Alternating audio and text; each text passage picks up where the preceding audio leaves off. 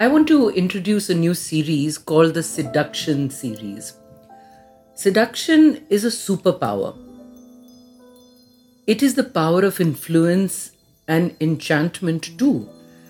It's like we go under the spell of something or someone.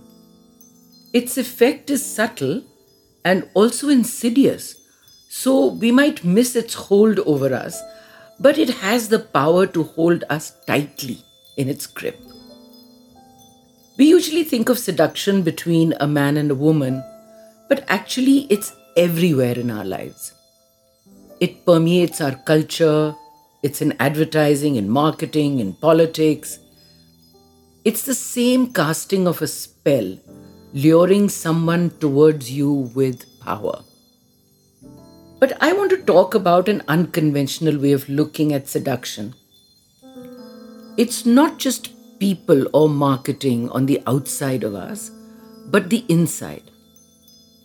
Our emotions, for instance, our moods, our thoughts and feelings, our attitudes and our habits, like anger, disappointment, despair, even self absorption, like narcissism. They suck us in and blindly seduce us for long periods of time. And I want to emphasize here that such is the power of negativity, all negativity. It's a dark energy, like a black hole where we disappear into, and it robs us of the possibility of getting out of it. My point is that we allow ourselves to be sucked in by a strong force that we feel we cannot resist. Yet, we are co creators in this force, and we are co creators of our happiness. Then, why do we do this?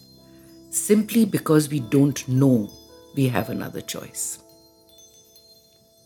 The purpose of this series is to learn ways to see through the gloom to the other side where hope lives.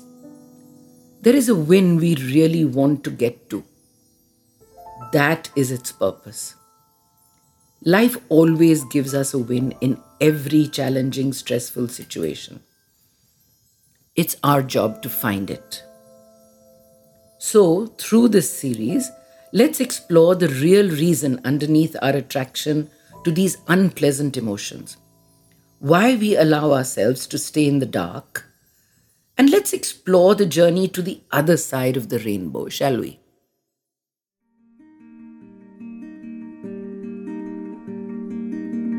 Join spiritual psychologist and India's number one biofeedback practitioner, Ritu Malhotra, as she guides you through the paths of self-discovery and personal transformation so that you can live in alignment with your values and purpose. You are listening to the Cellular Alchemist podcast, and here's your host, Ritu Malhotra.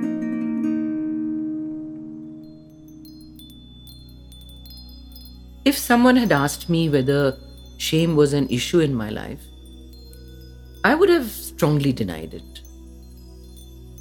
But as I learned the deeper, subtler effects of shame, I noticed my own reactions to many situations that triggered many, many layers of memory within me. The many times I had watched life from a distance, like watching from within a bubble. I was scared to get involved. The many times I'd rather not have been seen in groups of people. Inside of me, I was hiding, feeling like I was wrong or something was flawed within me, not speaking and expressing my true voice, really. And there was mountains of self-doubt. And of course, because I felt as flawed as I did, I was involved with so much people pleasing. I wanted to be liked. So on the surface, these behaviors may not seem significant, but they speak of a deeper addiction to shame and a feeling of unworthiness. Like I'm unworthy of being known or loved, or I deserve to be abandoned.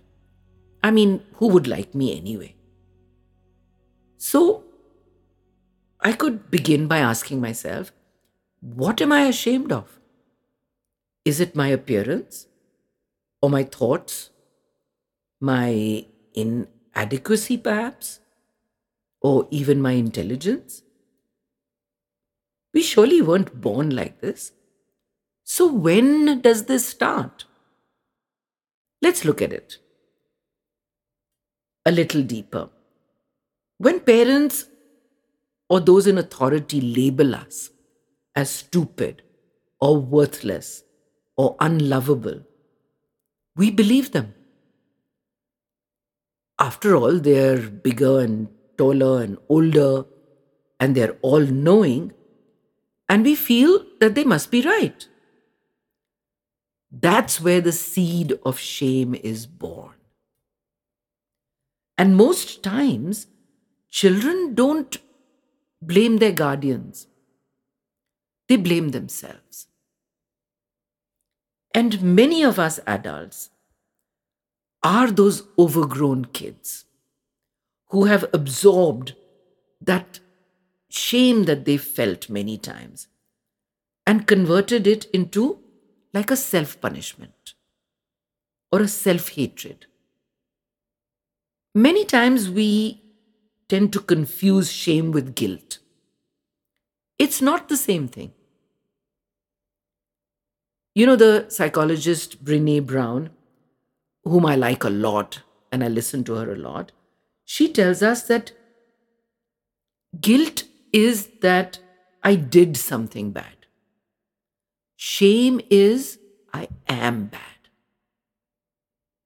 So, guilt is a feeling that is easier to handle or to even redeem.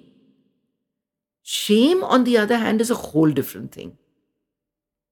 Shame says, I'm not enough and I never will be. It makes us wonder, why would anyone inflict this on themselves?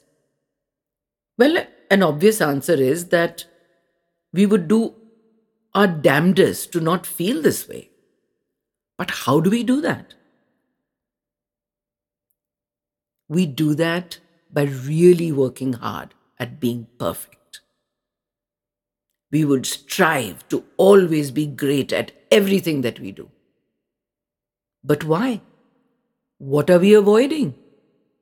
We are avoiding never feeling judged or being rejected again. And of course, we fail because a perfect person does not exist. And every time we fail, we don't say to ourselves, this doesn't work for me. I'm not going to do this. Instead, we criticize ourselves by saying, I wasn't smart enough to do this. Someone else could have done it, but because I'm an idiot, I just couldn't do it. How many of you know this feeling? I know I've felt it many times. So let's start with, when was the last time you made a mistake? How did you deal with it? Did you let your inner critic run wild? Did you beat yourself for it? You probably did.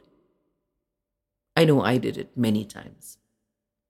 So, an event happens, then our demeaning self talk kicks in, and we internalize it. We start to see ourselves through other people's eyes. And even from the perspective of evolution, the survivor in us has always wanted to be part of a group. We are not loners. No person is an island. We want to be with people. There is safety in numbers, that sort of thing. So belonging and connection is very important to our well-being.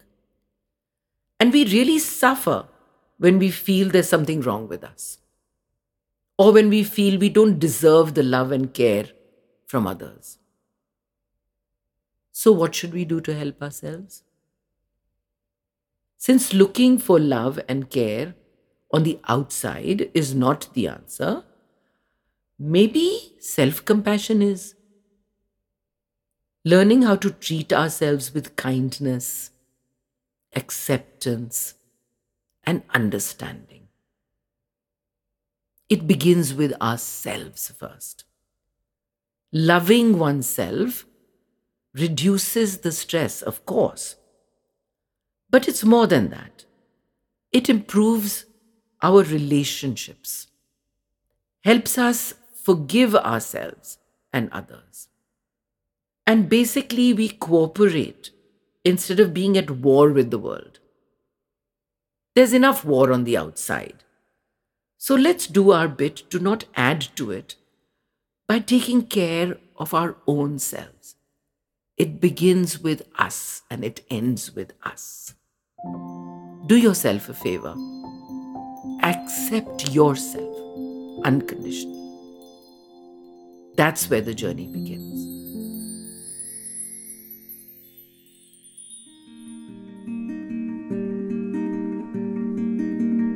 That was this week's episode for the Cellular Alchemist podcast with spiritual psychologist Ritu Malhotra.